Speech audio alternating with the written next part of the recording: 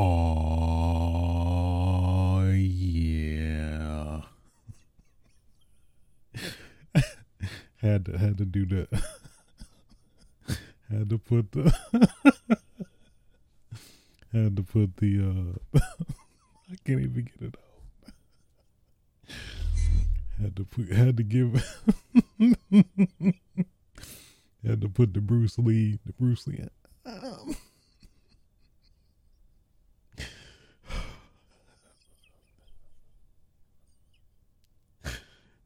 oh man.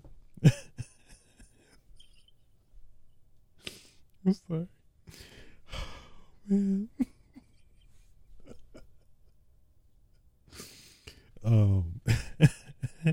What up, y'all? It's your boy, the one and only.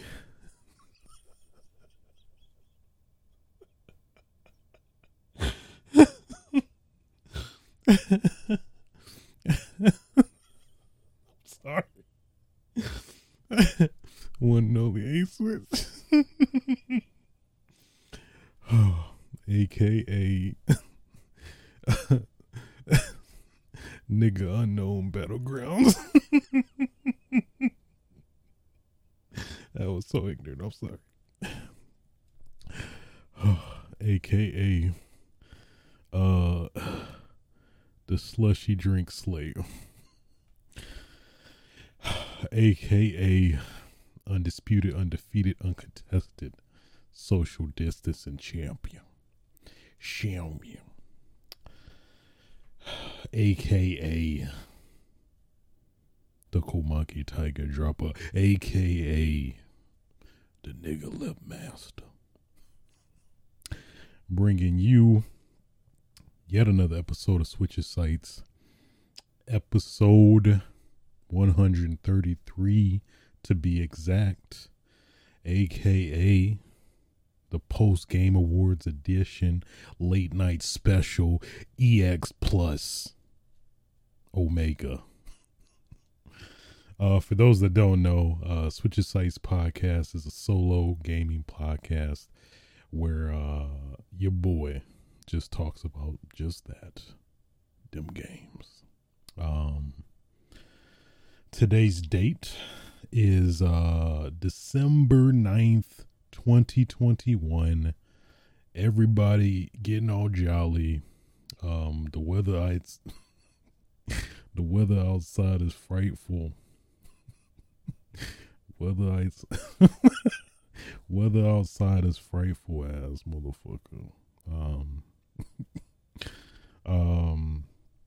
Yeah, man. It's been a good week. Been a pretty good week, at least specifically. And on this high note, just came from the Game Awards. So, just a lot of positivity and joy, coming off that. What else? I think we already talked about Omicron last episode. So, that's a thing. Anything notable outside of games I would like to address? Not that comes to mind, at least. Just get jolly. Get jolly. Damn. Just get jolly, Just get jolly. I don't know. Just get jolly. Damn. Yeah, I guess that's really it. So yeah, at least in regards to this episode, gonna be a pretty juicy one. It's so juicy. Pretty much majority of this is probably gonna be the Game Awards. So just off the hype and excitement and celebration of games overall. So prepare your booties. I don't know why. You know what I mean. Okay. I'm sorry. Just the voice makes it weirder than I wanted it to be weird. So either way, I digress. Yeah. So you know what? let's stop the dilly dallying and get right into it. Okay. First, topic of discussion, of course, the Game Awards. Again, shouts out to Jeff Keighley. Got an invite since the event was invite only, and man, it's a fun time. I really enjoyed it overall. Definitely didn't agree with some of the winners, but obviously that's kind of the fun of it, of the award. So say we'll start it off and go over the winners, at least more than likely just a quick glance of the winners. So I guess we'll go into most anticipated game, Elden Ring, that won like twice. This is the second year running. I mean, I guess, hey, if it's hyped, it can be considered multiple times. Best esports game, League of Legends. I'm just gonna highlight relevant ones. Best multiplayer game, It Takes Two. Really felt I would have wished Knockout City, Monster Hunter Rise personally, but I totally understand It Takes Two as somebody who's not played that game yet. But best sim strategy game, Age of Empires 4. Best sports racing game, Forza Horizon 5 was taken up shop. Best family game, It Takes Two. Damn, that's taking out Mario Party Superstars, new Pokemon Snap, Mario's Super Mario 3D World, plus Bowser's Fury and WarioWare. Just cleaning. Best fighting game, Guilty Gear Strive. I think that's well deserved. I mean, personally, I would have rooted for Virtua Fighter 5 Ultimate Showdown, but I mean, technically it's a re-released game, kind of. So I know it's not the ultimate widely well-received favorite, so Guilty Gear Strive. I respect it. Best RPG, Tales of Arise. Shin Megami Tensei 5 just robbed. I say that as if I played it, which I have not, but I respect it. Best action adventure game, Metroid Dread, which is good. I did not think, I was very concerned, and I thought Metroid wasn't going to win anything. Thankfully, they did. So, yay. Hooray. Best action game, Returnal. This was a big one. Part of me was thinking it was going to be either Far Cry 6 or Deathloop, but glad Returnal got it. I totally stand behind that. At least haven't played majority of the games in that category. It definitely deserved it. Innovation and accessibility, which is basically games that are rewarded for having very I guess really the title does speak for itself in terms of just evolving and progressing, games having more expansive accessibility options for people who can't play in the general typical fashion. So best VR AR game, Resident Evil 4. Oh, it definitely deserves it. I may be biased as that's technically kind of literally the only VR game I played at all especially out of this category. So, but I mean, damn, as somebody who just came into it and loved it, hey, I think it completed the mission. Best community support, Final Fantasy 14 Online. I knew this was gonna get it off the bat, at least from somebody from the outside in, hearing like all the positive stuff. And I guess, fervor for Final Fantasy 14. So, good on them, especially now with Shadowbringers and the insane queue times. I was close. I was close. I was about to do it, but I was like, oh, the queue times. Well, I guess they don't want me to join the fray. So, best mobile game, Genshin Impact. Part of me thought Pokemon Unite would have took it, but best debut indie game, Kenna Bridge of Spirits. Debut. Oh, they got two. That's interesting. So, best debut indie game for the best debut game created by a new independent studio. Okay. Then there was best indie game, which Kenya, I think it's Kenna. No, Kenna also won as well. So, best ongoing game, Final Fantasy 14 online as well. Yeah, I saw that coming. Games for Impact, Life is Strange, True Colors. Best performance, Maggie I think everybody called that one Maggie Robertson for Resident Evil Village, who's played the voice actress for Lady Dimitrescu. I mean, come on now. her character alone probably sold way more copies than expected, so that was a given. Best audio design, Forza Horizon 5. I personally would have went with Returnal, but I get it. Best score music, Nier Replicant, version 1.22474487139.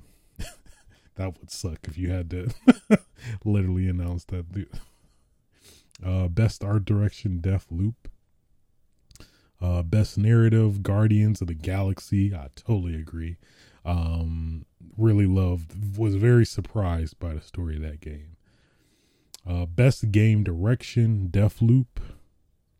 And game of the year, It Takes Two. Joseph Ferris gets to say fuck the Oscars yet again. So, full circle. 2018, he said fuck the Oscars. 2021, fuck the Oscars again. Fuck the Oscars, the revenge of fuck the Oscars. They need to make that a movie at some point. I would watch it. Alongside the winners, of course, it wouldn't be the Game Awards without some juicy new announcements, peppered in between. Which, by the way, at least speaking on the Game Awards, I have to say this is probably one of the best paced award shows since probably the 2018 one. Yeah, the pacing was like just very, very concise and efficient, and not a lot of dead space and things like that. So bravo to the people, everybody involved with the Game Awards. Cannot say enough about the just overall pacing of the show. Just was just very minimal, if anything,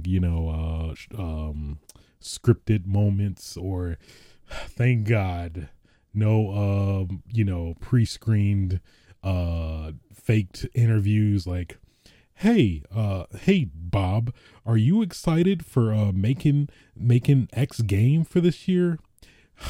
I sure am, Jill. So what we're gonna do, thank you so much. Yeah, so we'll probably skip a couple, at least get the very notable ones. Hellblade 2. We actually got technically this is gameplay. I think it seemed like gameplay of Hellblade 2. So pretty much more the same if you played the first one. don't really want to spoil it if you're not aware of it, of the plot. Since I think in turn it's kind of a spoiler if you talk about it, if that makes sense. So, but yeah, I mean, as somebody who's pretty lukewarm on the first one, I'm definitely open. Especially, I think this is gonna be Game Pass game, so more than likely gonna give this another go with the sequel. See what they do. Star Wars Eclipse. Not gonna lie, at first when I saw it, I was like, okay, I know this is Star Wars, but I'm like, what? A part of me thought very like, I ain't gonna lie, it was probably like 75%. I was thinking like maybe, just maybe, it might be the cancel game coming back to life, being revived.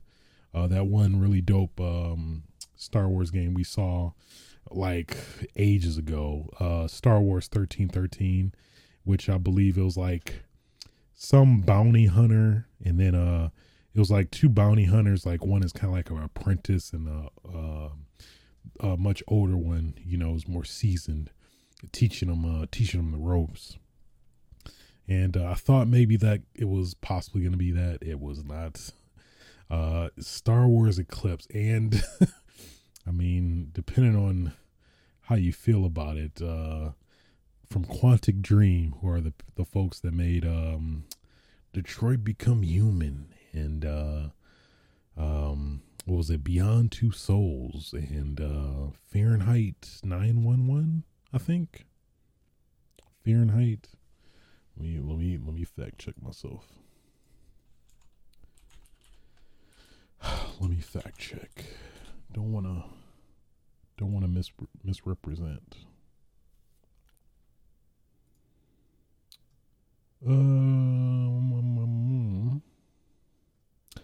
Yeah, Detroit Become Human, Beyond Two Souls. I'm pretty sure they made some other ones as well. Yeah, Fahrenheit, just Fahrenheit. I think I'm getting it mixed up with some movie.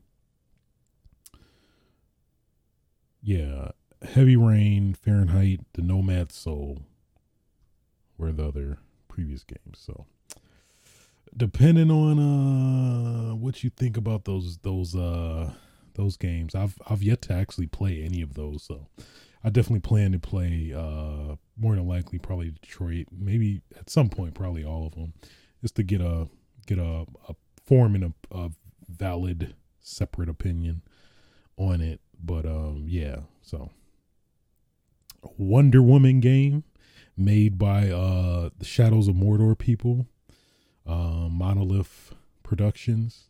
That's that potential definitely seems to be great. I'd be down for Wonder Woman. I'd be down for Wonder Woman game. Sign me up. Yeah, especially from those guys. At least gonna be pretty good. And of course, Alan Wake 2 officially announced. No, it's been highly rumored, highly insinuated, especially recently with the recent release of Alan Wake remastered. So pretty good to get this confirmed, and at least they elaborated a little bit more after the trailer, and they did say this is going to be Remedy's first survival horror game. Let's fucking go. Sign me up. Whew. Can't wait. Cannot wait.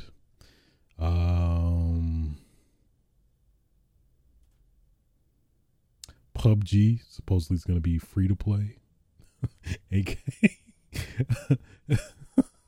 nigga Battlegrounds. Oh, I did nigga Unknowns Battlegrounds. So ignorant. Oh my god. Lord of the Rings Gollum was announced as well. So I'm very curious about this. I'd like to see some more gameplay. The premise does not, at least what was presented to us via trailer, it's hard to fathom this game being compelling, I guess. I don't know. I definitely would have to see some gameplay because you're like what was considered one of the most weakest enemies or people in, at least in the Lord of the Rings universe. To some extent, at least, having not watched the whole series in I don't know how long. But Gollum, of all people, you play as him. How's that gonna work?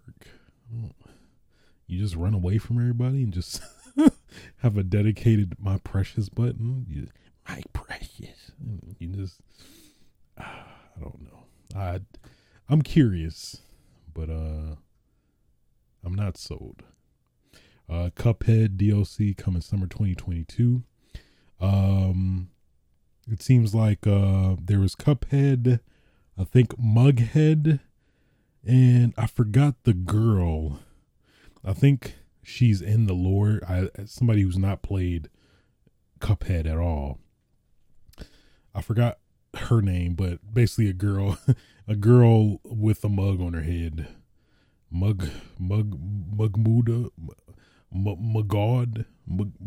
That would be kind of clever. I'm not gonna lie, but so she's in the trailer and in at least shown in the gameplay as well. So I'm guessing maybe they added a 3-player co-op gameplay. I would guess like maybe she's added and you can play maybe the previous the vanilla game with her with this DLC as well.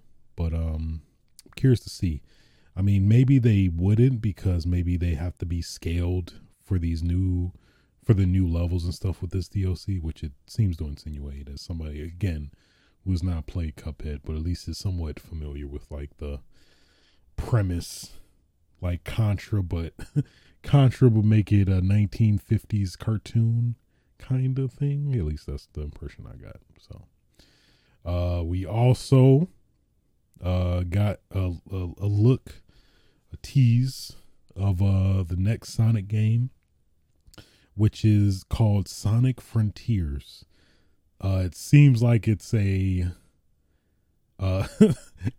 it's hard to ignore, but it seemed like Sonic Breath of the Wild. What would be more clever? Sonic of the Wild. Sonic of the Wild. Zelda Sonic of the Wild. I don't know. There's something there. I'm just not seeing it yet. But yeah, it seems like a open world Sonic game, which is I don't think we've had since Sonic Adventure, if I recall. Having not played any of the games after any of the Sonic games after Sonic Adventure 2, admittedly as well. So, but it seems like the first legit 3D adventure game since Sonic Adventure, which definitely sounds promising at least. We saw Rocksteady with the Suicide Squad Kill the Justice League actual first gameplay. It was pretty dope. At the show they had Deborah Wilson, who's I believe she's the voice actor of, what's her name, the leader boss of the Suicide Squad. I forgot her name, but you know what I mean. Yeah. She's like, hey, this is classified information. Y'all better not show this. Y'all better not show it. I'm gonna kill everybody. Something like that. That's at least the impression I got. It's like, is the deep down, I know Jeff wanted to say it, but he couldn't. Is that angry black lady going? Can I post this video? Is the crazy black lady going? Um, yeah, but man, gameplay looks pretty dope. Not gonna lie, pretty interested. The premise in of itself is pretty damn compelling. Freaking Suicide Squad, where at least how they like are framing it is that like you literally about to kill the Justice League. Like this ain't no joke. Like we gonna fight the Justice League. But they're good people. We can't kill them. No, y'all gonna kill them. They trying to kill us. We need to kill them first. And it seemed like they could go there. That I think that in of itself, that premise is pretty enticing. So cannot wait to see more. Well, I think it's coming out pretty soon. Maybe I think they gave a release date. I'm pretty sure it's somewhere in 2022.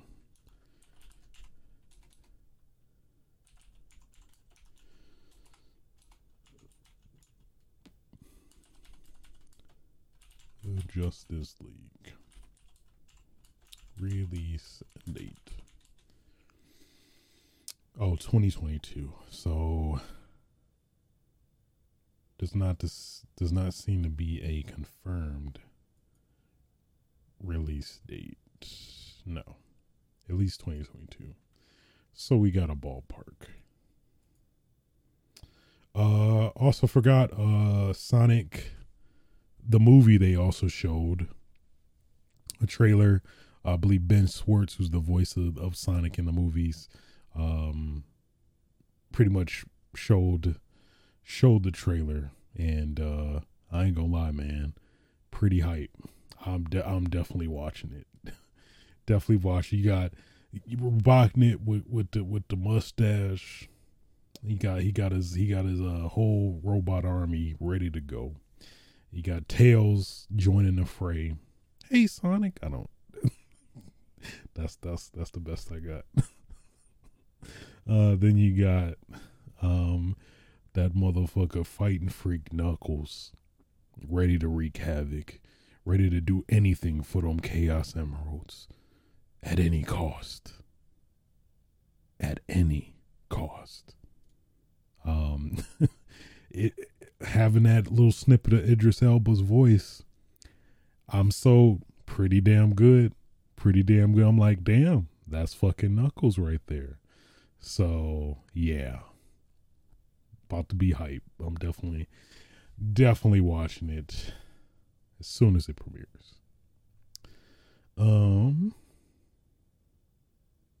Space Marine 2, as somebody who's very unfamiliar with the Warhammer 40K, Warhammer 40,000, I think. I'm probably butchering it. I'm sorry, but that trailer was pretty visceral. Damn, he's like soldier stabbed this enemy, stabbed him with a chainsaw.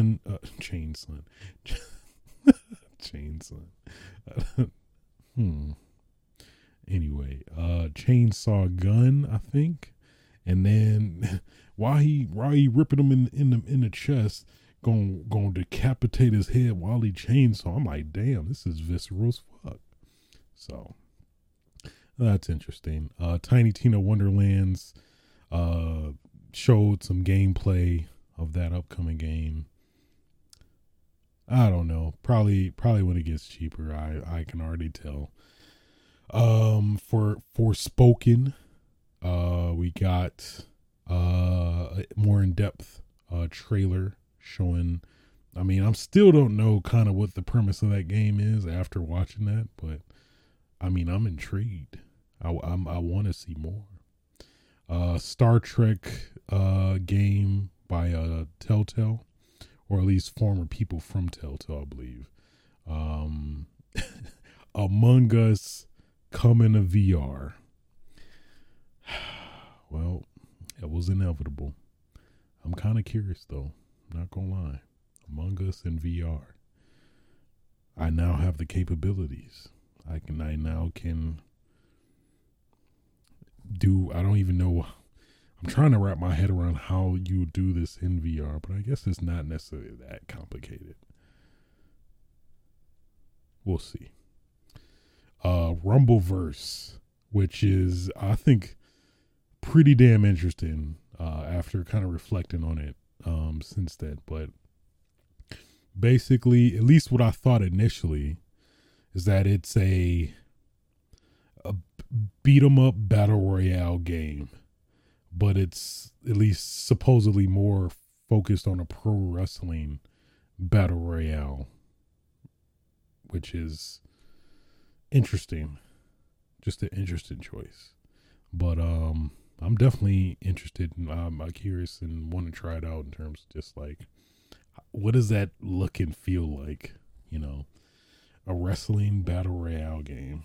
40 players, duke it out in Grappital City. Gotta do it. Grappital City. It's kind of cool. That's pretty clever. That's pretty clever. Landing suplexes from the top of tall buildings. Crossfire X is supposedly launching in 2022.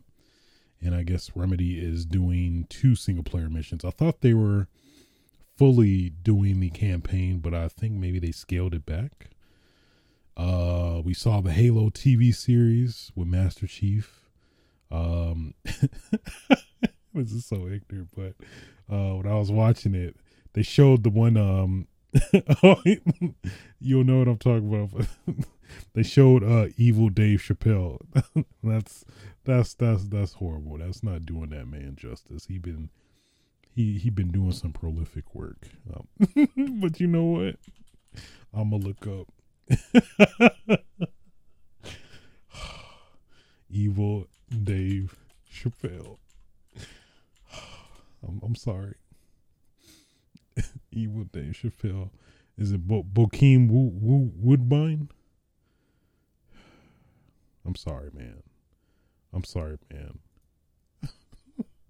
It's like, I did not act in all these prolific black culture roles to be just considered Dave Chappelle's evil twin. Is it Mike Milligan? Mike Milligan. No, this is a fictional character. No, I think it's Bokeem Woodbine. Bokeem Woodbine. Yeah, I saw him in it. I was like, oh, it's a black. That's so sad, man. I was watching the trailer at the Game Awards, and they was talking or whatever, you know, showing Master Chief. Then they cut to a black guy. I was like, oh, that's a black guy. It's sad. It's sad that, you know, I don't know, but you know what if you know what I mean, you know what I mean. Okay. But yeah, shouts out to Bokeem Woodbine. Sorry you are considered Dave Chappelle's evil twin, but I personally know you're more than that. I just hate to, you know, add kindle to the fire of, you know, having you misrepresented as specifically Dave Chappelle's evil twin, which you're not. You're more than that. I know that. So just had to let that be stated. I'm sorry. Again, shouts out to Bokeem Woodbine, man. Shouts out.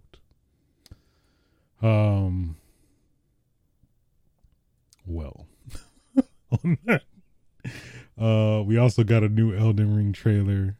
It was mainly just, you know, CGI, and probably the trailer we'll see before we actually start playing the game when it comes out within the next couple months. What was funny, at least at the Game Awards, they showed that what is his name? I forgot the name of it, but basically the mug that we saw in the previous gameplay trailer, we saw a little miniature mobile version of him giving Jeff the letter to announce, or at least Well, that technically the trailer, which was a nice touch. So, anything else worthy? Oh yeah, The Matrix. We saw The Matrix Resurrections. Some weird. We saw a clip. I think an exclusive clip for The Matrix Resurrections, I believe. And then on top of that, we saw I forgot what it's called. The Matrix Awakens, which is, I still don't even know what it is, even after they kind of described it. But basically, it's like some 3D, at least my impression is that it's some 3D reimagining of the original Matrix or something like that. But I feel like even saying that, I'm kind of pretty far off. So it's out now on the PS5 and Xbox X. But that's pretty much all we know. So I'm very curious to see what it is. At least from what I've been hearing is that it's definitely worth checking out. I mean, it's free and it's a demo. I'm curious if it feels like it's gonna maybe suggest a full game at some point or something. I don't know. I'm just purely speculating at this point. But The Matrix Awakens. It's like I don't know what it is. It's some experience with the Unreal Engine 5 or something like that. They really kept instilling that and enforcing that home. So whatever that means, I don't know. But all in all, that was pretty much it for the Game Awards. Overall, at least it felt, at least being there at the show myself, it felt I just really liked the pace. It didn't feel like anything was boring or dragging necessarily. It just felt like everything just kept going one after the other, which I appreciated. I assume just the gamers that are, very low in terms of attention span, I think they appreciated it as well. But yeah, overall, it did kind of feel overwhelming initially. I'm like, man, premiere after premiere after premiere. At least a good amount I was at least interested in. But of course, at least definitely my highlights personally. Alan Wake 2, the Sonic 2 trailer. Oh yeah, I forgot they showed a really interesting game. What was it called? It was called like Head Splitter or something. I think it was made by the people who were part of the original Team Silent, who made the Silent Hill series. I think it was called Head Splitter game.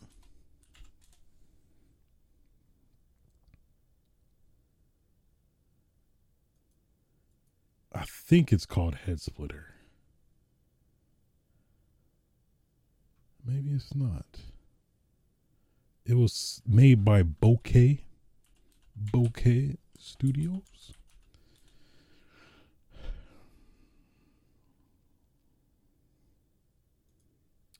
Yeah, Bokeh Studios. It's like, I believe, a Japanese studio. I think apparently they talked about this back in June. I guess maybe during the Summer Games Fest. I think it's called That'd be weird. Head Spitter. Game Awards. We'll try that. Slitterhead.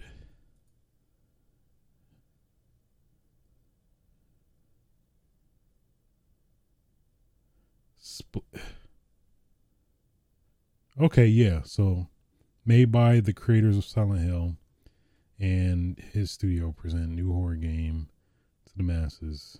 Slitterhead. I was close. Yeah, and it has the same music as with the same composer Akira Yamaoka, who made the legendary soundtrack for pretty much majority of the Silent Hill games, if not all. I think. Yeah, at least seeing that trailer, that shit was very unsettling.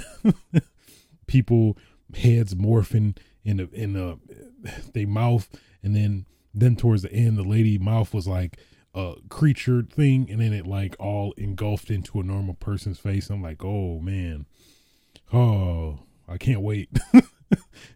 I can't wait with hesitancy. Oh man, I can't wait, but I kind of want to wait. But I can't wait. But I'm kind of scared. So, that was definitely a highlight for sure for me. And yeah, and then they're gonna have the nerve to mention Silent Hill from people that made Silent Hill. I'm like, oh shit, is this everybody in that damn audience like, oh shit, oh no it ain't, and then okay, Slitterhead though. So while we on that topic too, apparently it was these like weird hints that Silent Hill might actually be, I think it's a given that it's definitely a thing, but at least the insinuation that Guillermo might be involved, because like during Guillermo del Toro's, like, he was an announcer or a presenter for one of the awards. I think best game direction, I want to say, could be wrong, but he basically said that he literally straight up said that, yeah, we might see Silent Hill's return at some point.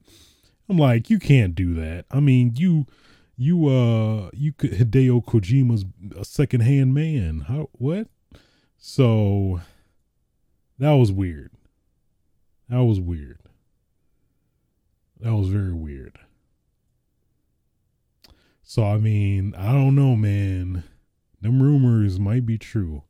At least specifically the rumors suggesting that possibly Konami and Hideo kind of buried the hatchet, and actually might be bringing, at least what I would interpret. I feel like obviously if they were to come back together, if Kojima and Konami were to be back together, I feel like they obviously would just go back to making Silent Hills again. I don't think they would just do something completely different. And yeah, so at least, boy, that just based off that implication alone, that is adding some straight gasoline to the fire of suspicion and speculation and rumors regarding Silent Hill. So pretty just ball teasing, really, just giving everybody blue balls, just with excitement and animosity. At least that's what I interpret it as. So just, that was too on the nose. You can't just do that completely in front of us, as literally you're catering to a whole audience of game fans of games and video game enthusiasts and whatnot, and you just go say, yeah, I mean, yeah, it'd be interesting that like a Silent Hill series would return. Like, you can't just, I'm sorry, that just, I'm overreacting over it right now. Just the thought that actually might be a thing just got me riled up, you know? Yeah, I think pretty much outside of that, I pretty much covered pretty much at least the highlights, at least that stuck out to me for the Game Awards. So again, shouts out to Jeff Keighley. It's literally now the next Christmas for video game fans, where at least it wasn't any like just outright, oh my God, announcements, but I think at least there was a very consistent amount of decent announcements that like at least we weren't aware of, at least maybe that were rumored, But either way, we're pretty interesting overall. It wasn't anything like, at least consistently as a whole, it wasn't any feeling of like, I don't know, just like, this is horrible. It's like a very, like, I guess just in general, it was like a lot of the games they showed, I definitely want to play. So I think that's the biggest testament to anything. I guess unfortunately the games we didn't see, which at least I was suspecting, at least specifically now, at least with Neil Druckmann, the creator of The Last of Us at Naughty Dog, I thought maybe he possibly would have gave us that Last of Us Factions multiplayer, but we didn't get that. No Resident Evil 8 DLC. No Final Fantasy 16. I feel like that's just going to be its own dedicated event at this point. No Resident Evil 2-3 Director's Cut. Damn it. Had some hope, but I guess not today. I think that's it. At least ones that I suspected. Yeah. No Persona 5 ports. Or other Persona ports in general, I guess, outside of Persona 4 Arena Ultimax or something like that, where it's basically a fighting game based with the characters from Persona 4, which maybe there's probably some group of people that are excited about that. Oh yeah, I forgot about that. Final Fantasy 7, they finally announced that the game is finally coming to PC. I think December 15th. So there's that. I mean, I want to know more details. I hope it comes out on Steam soon. I mean, I just don't like the fact that Epic is trying to make me dissect or split my game library, where, you know, I just am used to just one general collective library of games. I mean, of course, there's games with cross origin and Uplay and all that, but stop it. Oh, but I mean, on top of that, Epic now has a cart function, so glory to be. You can now, put multiple items in your cart and purchase that way. So, for what that's worth, glory to, thank goodness. I was buying so many games at Epic Store. I need a more efficient way to do this. Well, we got you. Here's a cart. Thank you so much. Appreciate it. Yeah. So, all in all, I really enjoyed it. Cannot wait for next year. Next year is probably going to be insane, I think. Just considering all the games that were pushed back from that were at least projected to come out this year but did not. 2022 is about to be packed. Let me tell you. At least for games, it's going to be just packed. Going to be a literal battle royale in of itself. Yeah. So, also shouts out to Halo Infinite. They won, I think, the Player's Choice Award. So, I mean, I guess you can possibly maybe factor in the fact that it just came out, the single player campaign, yesterday. So, I don't know about that, but yeah. Cool.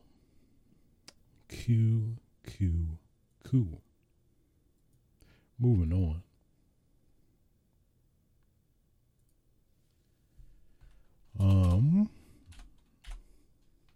So Sony was seeing all that money that Xbox Game Pass is making, and they were like, wait a minute, hey, I don't like that. No, So at least rumor has it, of course, by the infamous reporter, rumor. I feel like rumor monger is a little too negative, but holder of scoops, Jason Schreier, speaking specifically in regards to Sony, that they're supposedly planning a new subscription service codenamed Spartacus to take on Xbox Game Pass. It's being pitched as a 3-tier service that will merge PlayStation Now with PlayStation Plus. The highest tier could include PS1, PS2, and PSP games, which I think it really, if that is the case, I think that definitely has a lot of potential to, if done right, to definitely seriously compete with Game Pass. And like the whole thing with PlayStation Now, I think there is still that big misconception that that service still only does streaming. You can only stream games with that service, but I want to say maybe a couple years ago that they did start implementing for supported games that are at least generally on PS4, or at least the PS2, PS4 compatibility thing, are, downloadable, where you can, similar to that Game Pass, where you can actually download the games as well as stream them if you prefer that over, one or the other. For the supported games, obviously for PS3 games that don't have backwards compatibility, you would you would be forced to utilize the streaming functionality to only access that game that way, since that's obviously the only way. Well, I mean, depending on what this service actually comes to be, but considering how much of a nightmare the PS3 is to emulate in general, I don't see that happening. That'd be pretty dope if it did, but at least if you can't do that, just having PS1 and PS2 and potentially PSP games, that would be definitely a really dope alternative if they can, get a lot of very I guess this really only speaks to me, but if they get a lot of niche PS1, PS2, PSP games, but I mean, just get the essential ones, or at least, according to their data, the games that sold the most, based on a certain set or whatever, that'd be fine too. But at least, what it's considering is that it's gonna be a straight up Game Pass competitor. I'm curious about the tiers and how that's gonna work though, and the price. And I think the tiers and the pricing, I think, is really gonna be the make or break for if this kind of service actually makes it and gets off the ground. But we'll see. I'm curious. Hopefully it does the cool kind of transfer methods that you could do with Xbox. Like if you had an existing gold subscription, it would convert to less years, but it would fully convert over to your whatever tier you have, which I think, I feel like they would have to go that route to not burn people that, at least for me, I got PS Plus for until 2026, I think, at least stacking, because you can stack your subscription. At least that's personally what I like to do, especially with all the sales you get on the subscription services every now and then. But yeah, I don't know.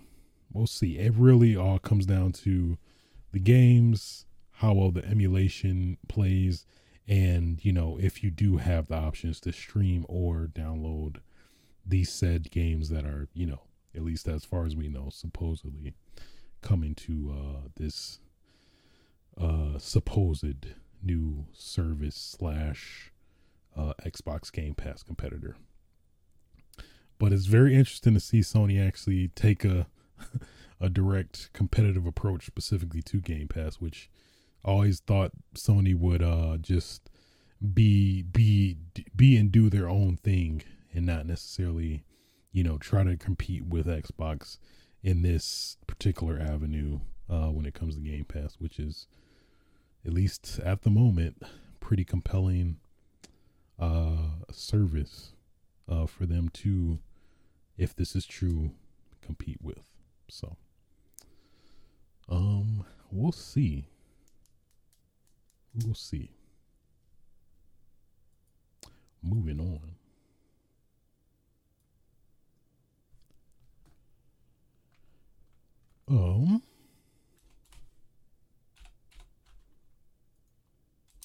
It Takes Two. So, of course, the game that did a pretty fair sweep of getting awards tonight at the Game Awards. Supposedly is it's pretty much confirmed. I can't even say that, but is getting running into illegal issues with the company Take-Two, where they're basically fighting for copyright of it is so petty to me, but basically the title of the recently released game from Hazelight Studios, It Takes Two, is being hit by a claim from the company Take-Two, which, I mean, I get it at some point, but at the same time, it's like, that is fucking petty. It's really petty, but and then my other gripe with this is that, like, this game came out like 8 months ago, and then all of a sudden now it's starting to become an issue. I just find that interesting.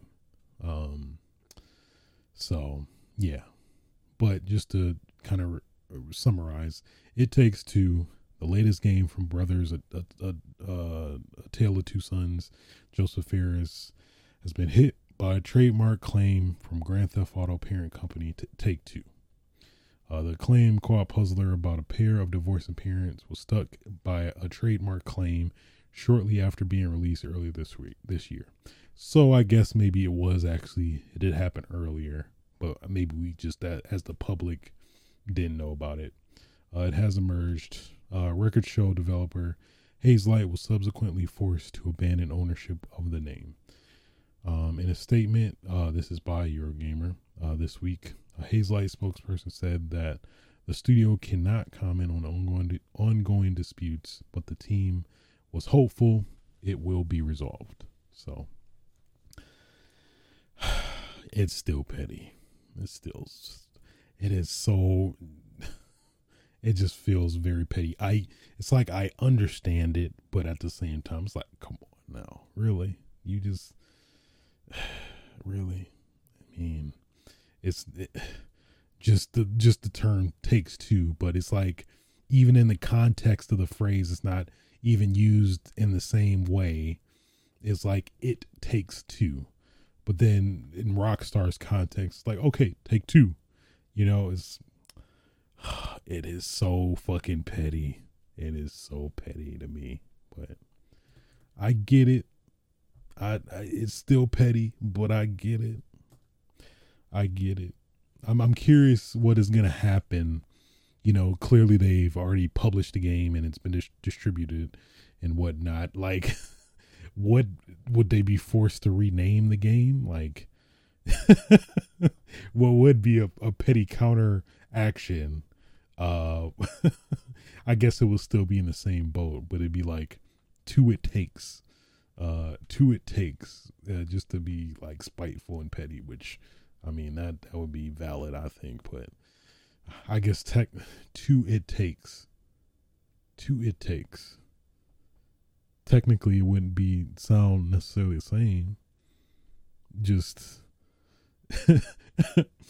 in terms of like the newer, like republished titles of this game, just cheap, right?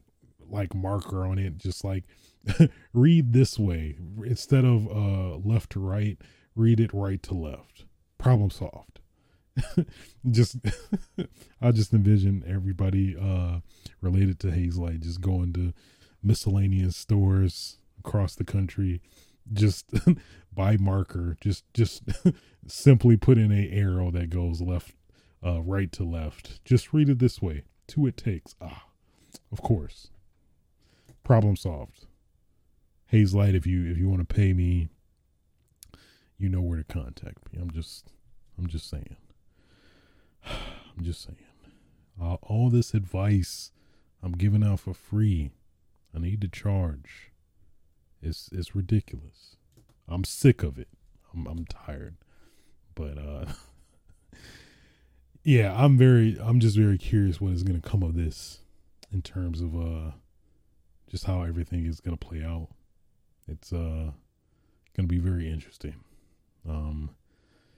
Like, will It Takes Two, the original print, now be like what I would assume it would be, like super valuable now that because it was trademarked, now they have to literally change the name, and I guess we'll see.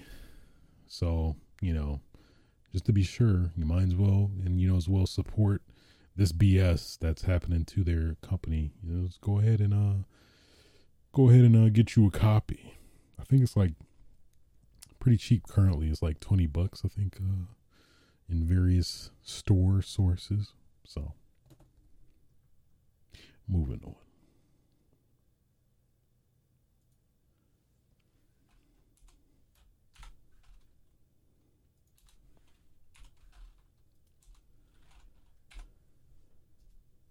Grand Theft Auto 5. Grand Theft Auto 5. So, we haven't got any DLC, single player DLC for Grand Theft Auto 5. But, you know what? That just doesn't come off good either way. But we do got GTA Online story featuring one of the main characters himself, Franklin Clinton, and friends.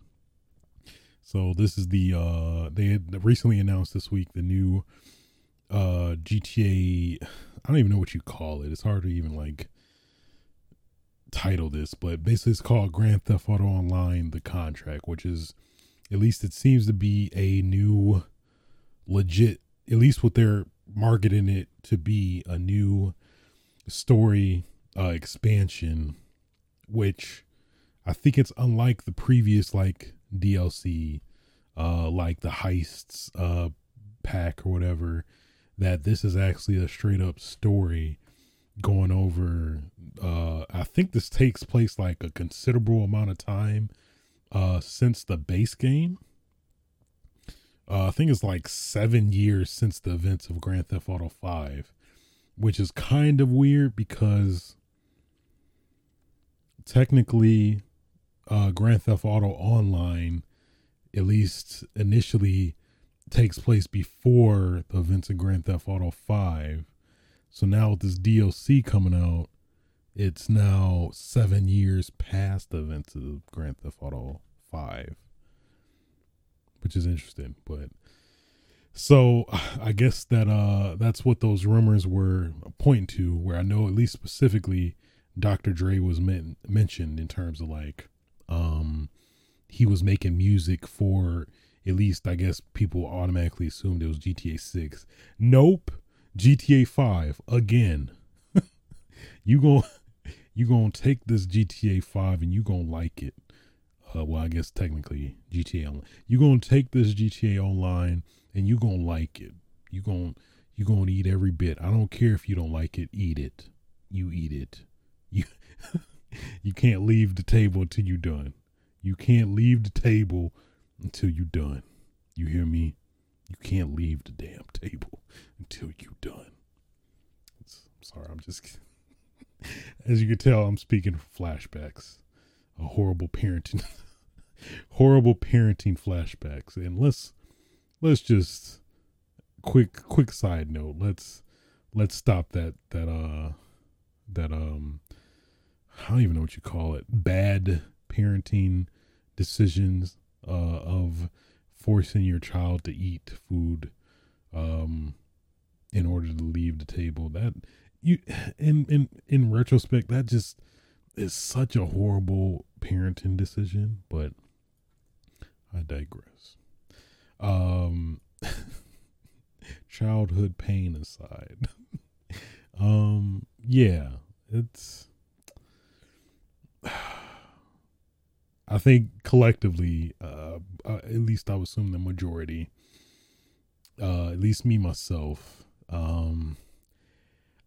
I mean, personally, I'm definitely gonna check it out, but I mean, it's always the same issue I have with Grand Theft Auto Online specifically. It's like, oh, hey, a new online GTA Online pack came out, mission pack came out. Okay, let me try to play it. Since I don't generally play with a group of people that at least consistently play this, it's always that issue where it's like, okay, let me try to match with somebody because you can use the quick match feature, whatever, in the game, but it always doesn't feel right. It feels like it's either too slow to match with somebody, or you'll match with somebody and then they'll quit out, and then considering how long GTA Online takes to load between like missions and going back to the free roam, it just really kills the momentum of trying to play and experience the new DLC. So it is it's just, I don't even know how to describe it. I don't know. I'm curious to see how the approach will be with this new DLC. I assume it's probably going to be more of the same, but I don't know. Now that's a story. Maybe I'll try to, I don't know, play it more, but it feels like it's going to be pretty much the same thing. Like they'll give you, hey, man, hey, yo, it's your dog Lamar. Hey man, Franklin tripping. Why don't you come over to the crib real quick and we gonna go over this story deal. They literally they don't got no shame. Hey man, hey, you know what? I ain't even gonna trip with you, man. Let's just go over and just do this story DLC that just got downloaded to your game.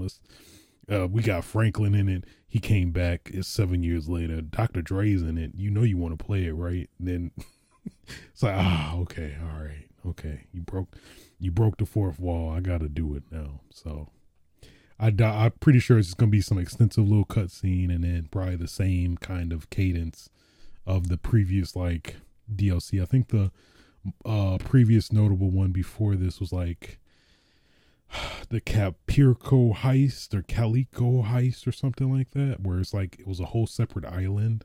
But yet again, I never played it because like I saw the introductory cutscene and then that was pretty much it. And I was like, then there was a lot of just steps where I'm like, I don't want to earn money to just do this. And it was just a lot of barriers that it felt like. So hopefully this DLC may be better and avoid those like holes and I don't know, speed bumps in terms of trying to actually get into this DLC. And I think generally the issue with the GTA Online is obviously it involves other people, but it would be cool if they had some way that, you know, I don't feel like dealing with people and trying to coordinate stuff and just play it by myself, just to at least experience the story. Don't even care if you give me, if you just cut like my money that I would earn otherwise by like a half or a quarter, whatever. I just want to experience the DLC just by myself so I can just get through it and not have to worry about coordinating people disconnecting, trying to find that person to play and all that. You know what I mean? So, which I'm pretty sure is like the general, I think, issue people are having with all this stuff being tied to GTA Online, is that it just has that barrier where, you know, we're like, all of us are adults now. We don't got the same time schedules we used to when we were younger, coordinating stuff. Hey man, hey, you want to play this time? No man, I gotta take care of my baby all day because I mean I'm a father now, so I don't know what to oh man, I'm sorry man, you know what, my bad, so hey, it's harsh reality of growing up. Way more difficult to coordinate stuff, but I digress. Hopefully, I'm curious that this might be different, but my hopes, expectations are very low that there will probably be more of the same. So I'm gonna still probably give it a shot, more than likely though. But I mean, let's go over the quick or at least the description. Welcome to F. Clinton and Partner, a new celebrity solutions agency catering to the Vinewood elite in need of solutions to high society problems. Franklin needs two things: a reliable partner and a big ticket, high profile client with your longtime LS contact, and newly aspiring cannabis entrepreneur Lamar Davis making the connection. You can be the partner that helps Franklin take the business to the next level. So, Dr. Dre is a close friend. Meanwhile, on the other side of the city, DJ Pooh has been reaching out to Franklin about an excited and potential client, his close friend, Dr. Dre. It's like, that don't even make sense, but all right. His close friend, Dr. Dre. Lost in the shuffle on his way to the Cayo Perico last year, so that, I guess, some continuity from that heist DOC. It turns out Dr. Dre's phone isn't just missing, it's in the wrong hands. I don't know why that's oh man, not only that, but the phone also contains the hottest property in the city, new unreleased music from Dr. Dre himself. This could be the big break your agency needs. I don't know. Yeah, it definitely seems a lot like the other DLCs, where it's just that difficult barrier to entry. Hey man, if you got, hopefully you got like $5 million to make this hideout, and then when you make that hideout, you got to recruit 25 people to join your hideout, and then when you do that, then you can play the story DLC. How does that sound? Like, I'm good. I'm all right. I'm all right. I'm okay. I'm just gonna play some Halo. I'll see you later. You trying to coordinate it with somebody? I'm just gonna play some Halo. I'll see you later. So we'll see. I don't know. My expectations are low, but I would like them to be surpassed. Yeah, surpassed. You know what? With that being said, that concludes the news for this week. Let's get into what I've been gaming. What I've been gaming.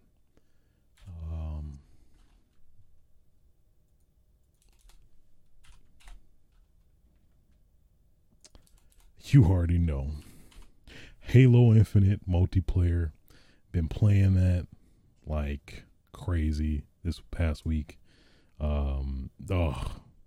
Is good, man. Halo is back. I think I said that last episode, but you know what? Halo is back. Just gotta say it again. Just for the reinforcement. Halo is back. You hear me? Halo is back. Really enjoying the multiplayer. It feels good. It feels just tight. It just feels good, man. That's the only way I can describe it. It feels like Halo. It feels like Halo, which I feel like that's the best compliment you could give this game, considering, the weird choices of the previous game, like Halo of Duty with a 5, which as a Call of Duty fan, I did actually enjoy. I probably said that too, but and then what else? Halo 4 also kind of had that similar kind of cadence too with the what do you call it? Damn it. The what is it? The ordinance, which is basically like the kind of taking the role of kill streaks from the Call of Duty games. So, I mean, you got that, and I don't know. I as somebody who enjoyed both of those, but I understand people's sentiments where it's like, it didn't feel like Halo, which to some extent I don't know, but Halo Infinite is back. It is back.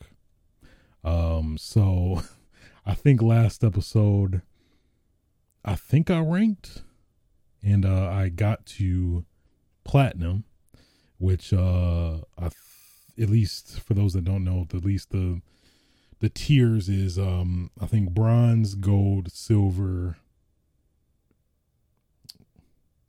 gold, bronze, silver, gold, platinum, diamond, onyx.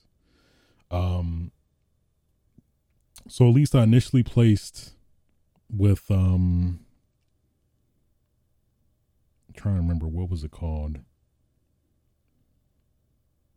Platinum 3, I want to say. Actually made my way to diamond. Oh, that diamond. It felt good. It felt great. And I guess just to talk a bit more about the rank system with Halo, I feel like this is a very fair system, at least from what I've played, where you do slowly progress. You slowly progress, but if you lose, it's not the end of the world, I guess. If you lose consistently, it is the end of the world. But basically how it works is that, and I think why I like the ranked over a lot of the other modes is that it judges your singular performance rather than like if you win or lose, which I think a lot of the other ranked games do, where it's strictly solely on if you win or lose. If you lose a catastrophic amount of points. If you win, you gain probably, I think it depends on the game, but I mean, I feel like you earn less if you win, but you lose a lot more if you lose, which I don't think is the best way to, like, I guess, try to rank people, which I think the approach with Halo Infinite's rank mode is definitely probably the best I've seen in a while. As somebody who's not generally played a lot of the rank modes in a lot of multiplayer games, I generally at least go to like a, social playlist that doesn't strictly go on rank. But at least with this system, it feels like it's definitely more realistic, I guess, in terms of performance. Cause like, I think my biggest issue with ranked is, especially if you are somebody who solo queues, which I pretty much do whenever I do play ranked, is that you solo queue with somebody, they either quit or, you the only one playing your heart out, and then you lose, and then, well, sorry, good luck. Then you lose a rank because of that. But I like this one. It's like, you probably the only person playing your ass off, and then you actually do get rewarded if your performance is like, I think above average or whatever. It's some very mysterious algorithm that it seems like that's calculating how many points you should get after a game you played, whether you win or lose. But I mean, I think either way, you definitely get a lot more points if you win a match versus lose, but still play your ass off. You don't lose as much. So at least based on that, I've definitely progressed way more than I think I would in other ranked matches, ranked games in other games, ranked modes in other games. And yeah, at least currently I'm still struggling in Diamond 2, trying to, there's 6 tiers for each, 6 levels for each tier. So there's like at least where I'm at, there's Diamond 1 through 6. I'm on level 2. So the goal is to get to level 6, where I would get to Onyx, which is, you know, at least to my understanding, the max level, where, you know, I'm curious how it works when you get to Onyx, if what happens after that. But I think they just give you an invisible bar or something like that. But either way, that's when you know you've made it. It's like there's nowhere I can go from here when you reach Onyx. So that's kind of my little goal to do at some point, maybe over the holiday break, to get sweaty and put my try hard pants on and get sweaty and try to go for Onyx. But yeah, man, it's been pretty fun. It's been pretty fun. Yeah, it feels like all of my Halo muscle memory has like helping me in Halo Infinite, which I think is just more so a testament to how much Halo is back in terms of just the feel, vibe, fundamentals that has always been with Halo, if that makes sense. But Halo is back. Halo is back. It really is. Halo is back in full effect. It's like in Halo 2 and 3 days when I think I got to level 49. I think level 49 is the highest I've got. I think the max is 50. And yeah, man, it just feels like them good old days of just getting sweaty. Just sweating, you know. Ah, man, why'd you do that? Also, again, I've probably said this before, but play the fucking objective. All right, that is my one of my gripes, at least in my experience playing so far. Play the fucking objective, please. For the love of God, play the fucking objective. Thank you so much. Also, don't quit. I think maybe in some cases, maybe people just disconnected. I think that's a gripe too I have with the current ranked system. I know it's probably something in the works to fix it, but in terms of the ranked, where if you, let's say worst case scenario, you're playing a ranked match and you get disconnected from whatever reason, that's, you know, out of your control. And at least to my knowledge with Halo Infinite, you can't connect back, which is a feature like that's been in like since Gears 5. You can connect back if you got disconnected from a rank match, which I'm pretty sure they're probably going to implement it at some point. But it is crushing because like literally you'll start a match, somebody quit or got disconnected, and then you're just screwed.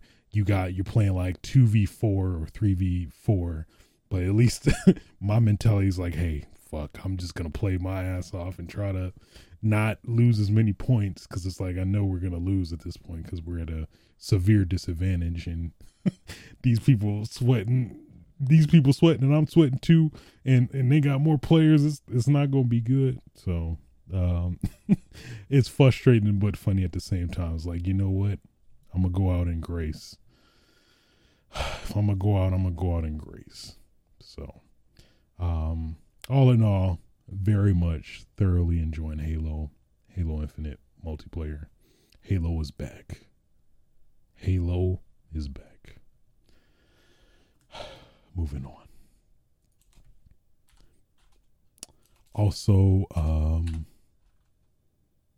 finished Lost Judgment as well.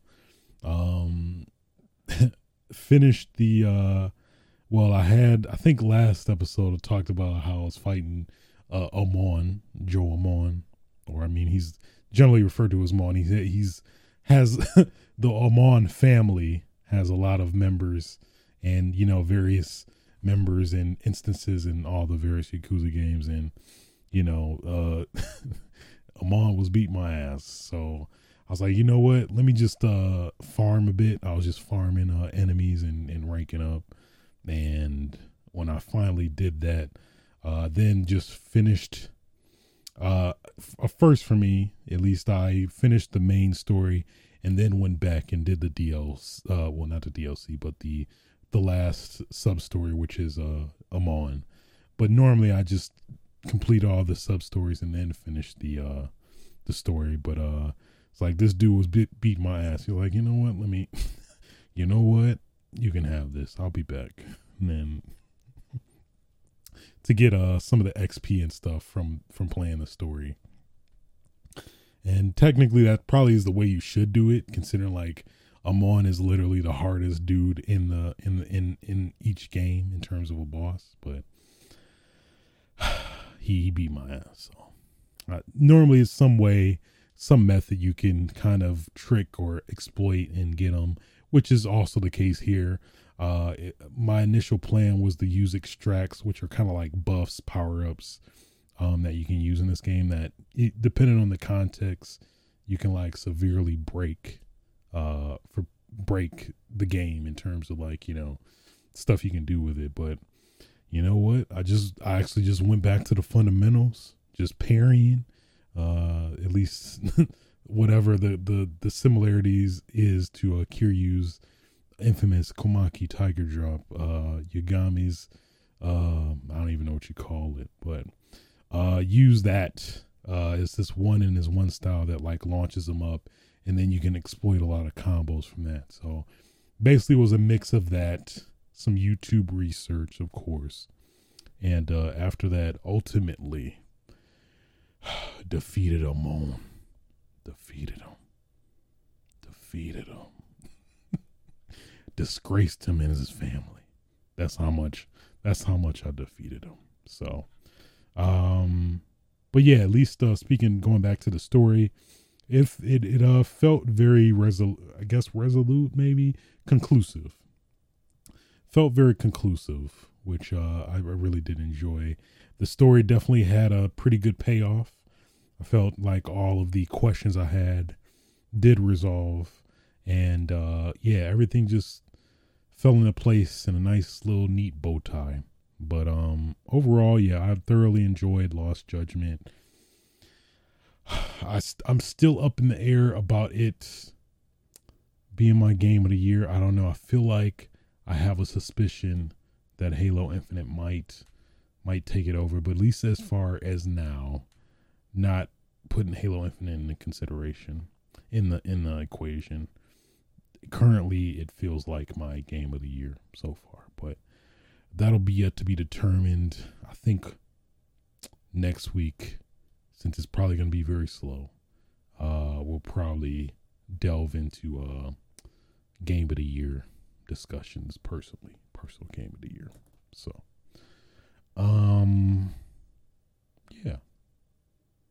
moving on.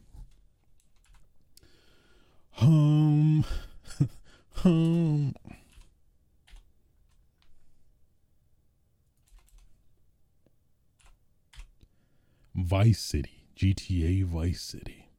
So after the two big substantial patches came out, since I dropped Vice City, since I was fed up after at least in retrospect, pretty bad experience for GTA 3 pre-patches.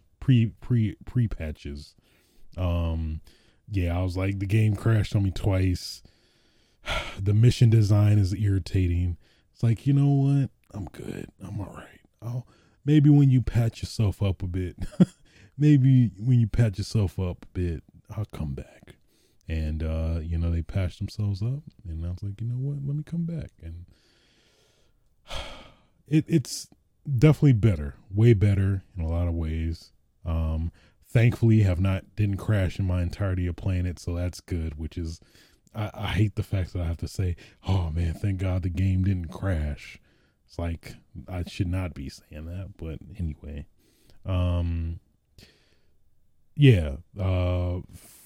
Beat the game.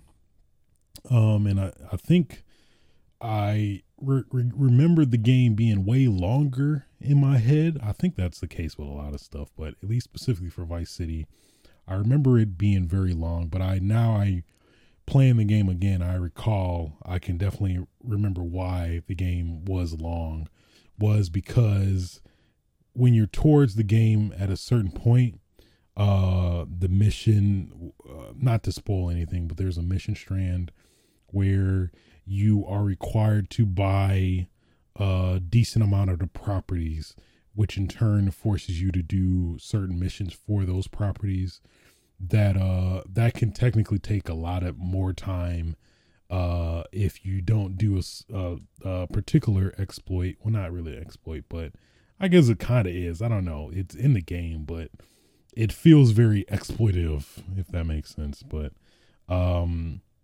I did not know that playing this originally, but at least now I'm like, man, I saved like probably a good 5-6 hours out of the game trying to earn money, because each property you get is more expensive than well, at least how it's tiered.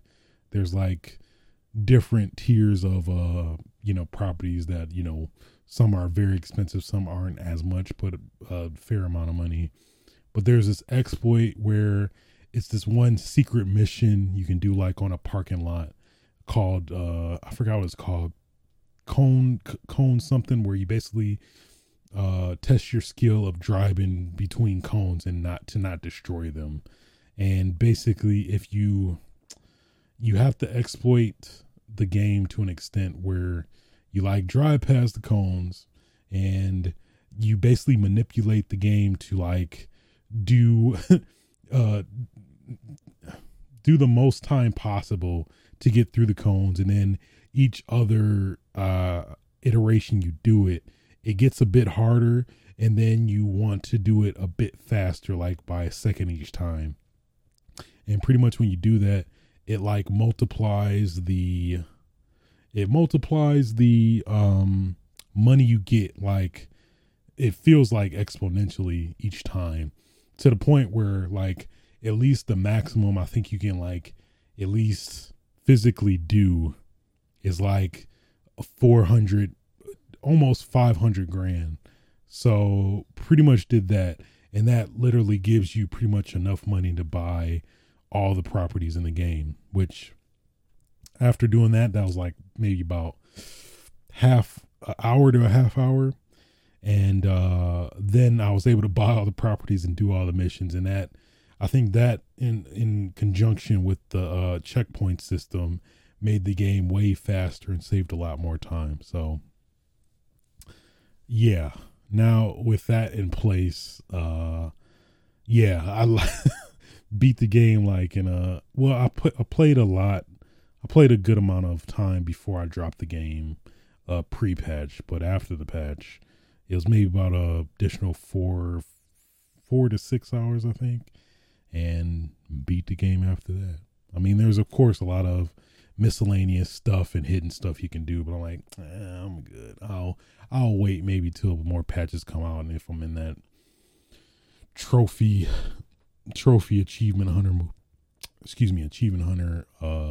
phase, maybe. But it's like, I'm all right. So overall, fun trip down memory lane, listening to some of my favorite tracks I used to love, except Michael Jackson. Thanks, Rockstar. Still cannot forgive you for that. I know I'm giving them a hard time. That's probably not their fault, but anyway, I digress. Then, also played a bit of the Halo Infinite campaign that came out yesterday, technically. So, only played maybe about a couple hours. But I mean, Halo campaign, I mean, Master Chief, hey, I need a weapon. It's like, I know you need a weapon, Master Chief. I know it. I know you don't got to tell me. I know it. I know it. At least from where I played, I'd say it's hard to even like fully develop impressions, but I mean, it feels good. This Halo, but single player, got a nice little cutscene at the beginning, kind of a bit, pretty much what we saw in like the E3 trailers. And then there's pretty much, I forgot where I'm at. I think I'm still on this ship trying to get off, but yeah, I mean, it feels like Halo. I mean, so it feels like Halo. But again, I haven't gotten to what I'm guessing is going to be like the open slash linear worlds, kind of like, at least my concept in my head is kind of similar to Uncharted, where there's like linear, the game is primarily linear, but there are certain areas where you can actually free roam, kind of like a traditional open world game. But I'm guessing that's what it's going to be for Halo Infinite, but at least not playing too much to get the concept of that. But I'm encouraged. I'm interested. And I guess we'll see. So yeah. Halo is back. I mean, I only played 2 hours, but Halo is back. So at least as specifically as the multiplayer, I'm just saying. But, and that concludes at least what I've been playing this week. Let's get into what I've been watching, which of course,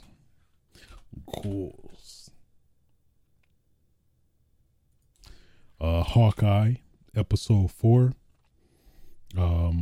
Pretty good episode. Left off where episode 3 picked up where episode 3 left off. And pretty good, especially towards the end. I don't want to spoil anything, but yeah, I'm very curious now as well, considering that I think this week we did get confirmation that Charlie Cox, who plays Daredevil on the Netflix series, is they use some very what's the word? Very suggestive wording. They said, like, if we were to make a Daredevil, Charlie Cox would be that character. So it's like, so you mean Charlie Cox is in the MCU now? And that's pretty much the implication. So, which also leads to a lot of speculation within this Hawkeye series, because there are some references to the possibility of Wilson Fisk, aka Kingpin, being potentially Kingpin from the Daredevil series. I think Vincent D'Onofrio. So we'll see. And then the timing is very, very convenient, because I think this is the last episode, or I think there's 6. But either way, this next episode, episode 5, is gonna align with the premiere of Spider-Man Far From Home, or No Way Home. So I know there's been some speculation that there's gonna be some very interesting crossover, especially since technically both the Hawkeye and the movie will, in theory, be in the same place. That at least we'll get some hints maybe to the movie with the next episode coming out next week. So I'm curious. Can't wait. Next week is about to be great. Next week is about to be great. If you're a Marvel fan, excuse me, Marvel Cinematic Universe fan. Let me rephrase. I know there's a huge line there. I would assume there's crossover, but there's always somebody that's like, excuse me, they're not the same. They're not the same. Please get it right. Thank you. I assume that person exists, but maybe I'm just making them up. Then after that, I did watch that good, old, comforting JoJo's Bizarre Adventure. Gotta do it. JoJo's Bizarre Adventure. Stone Ocean. Oh, pretty good, have to say. I guess it's weird. I guess maybe Netflix always just throwing that money. At least that's the impression I got. But what used to be on Crunchyroll, which I'm pretty much the previous series episodes and seasons are still on Crunchyroll to my knowledge. But this new latest season, Stone Ocean, is, at least to my understanding, exclusive to Netflix, and or maybe like timed exclusive or something like that. But exclusive to Netflix. And I guess what's weird to me is that, like, you can literally, the whole season, well, part 1 I think is available to binge, which is it's kind of weird. It feels like the kid that, like, is used to being only get this, only rationing this. All right, you watch 20 minutes, that's it, wait till next week. But now it's like, I don't have to wait. I could just watch it all in one fell swoop. At least I did it in 2 segments. I binged a lot of it when it premiered, and then around when it premiered, and then binged the rest later. But it's more JoJo's. I guess that's the best way to explain it. If you are familiar with JoJo's, then this is pretty much more of that, where it's, how do I describe JoJo's? It's very flamboyant, crazy, funny, dark. Yeah, that's just JoJo's, man. So I mean, if that sounds like something that's up your alley, I mean, definitely let's clear this too, at least as somebody who's watched specifically the anime. I hear this really messed up, at least in my opinion, misrepresentation, stigma, whatever you want to call it, that, like, hey, Stone Ocean's out, man. Hey man, yeah, you could just jump right into this one. And, like, no, don't do that. Of course you have, it's your eyes, it's your mind, do whatever you want, but I personally wouldn't recommend just going straight into Stone Ocean and completely omitting the whole previous seasons of JoJo's. I feel like, what are you doing if you're doing that? But I mean, there's people out there that, like, yeah, the start of JoJo just slow, man. I'm like, no, what are you doing? Are we watching the same anime, or is this maybe something with the English voice actors over the dubbed? What is the subs? Either way, I mean, I just saw that circulating recently online around with this premiering now. Please watch the first season, it pretty much all up until Stone Ocean, because it's great. It's great. Don't do that to yourself. Get help. No, but that was wild to me. But I mean, again, it's a free country. Do what you want. But I mean, if you were to ask me if I should watch the previous season before getting into this, I highly would recommend that. It's just a lot you would miss out on. It's a lot of references to the previous seasons as well. Just not a good idea in my opinion. But again, you do you. Overall, though, really enjoyed it. I'm glad. Oh, I was so thankful for Netflix because it was some very irritating cliffhangers that would be pretty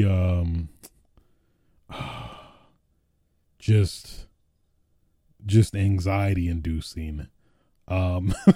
Literally a whole week until, at least in terms of the traditional cadence, you would see it. But at least now it's like, oh, you really gonna end it on that? Like, oh, thank God it's Netflix, so I could immediately watch the next episode after, which was great.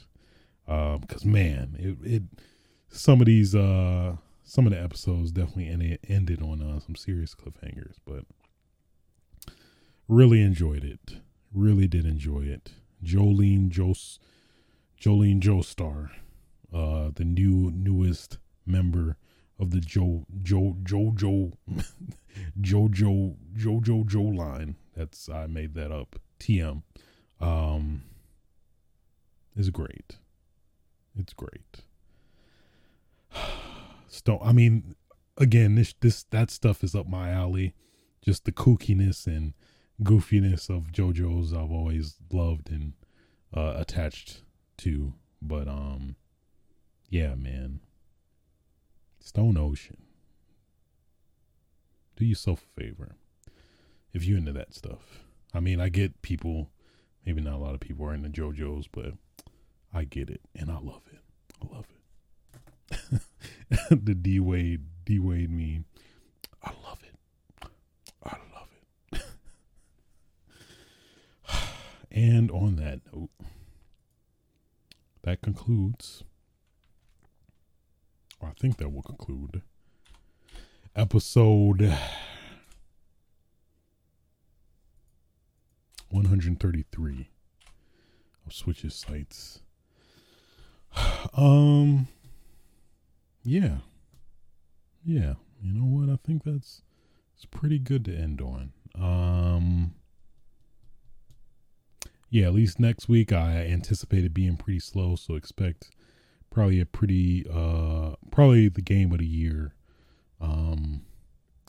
game of the year special, where I'll at least dive into that, and maybe if some tidbits of news come out, might cover that. But then probably the week after, probably take a break and go into the new year, start it all over again.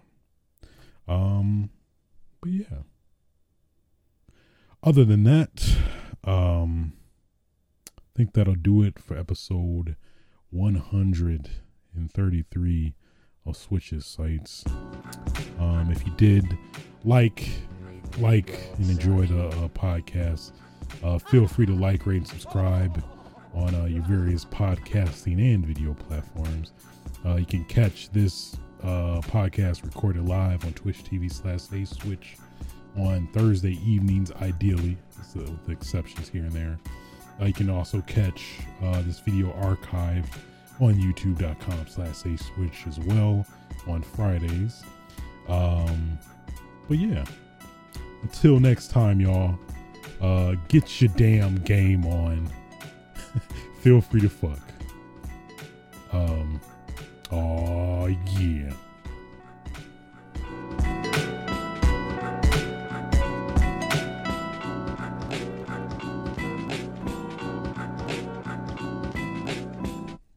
Nobody's safe.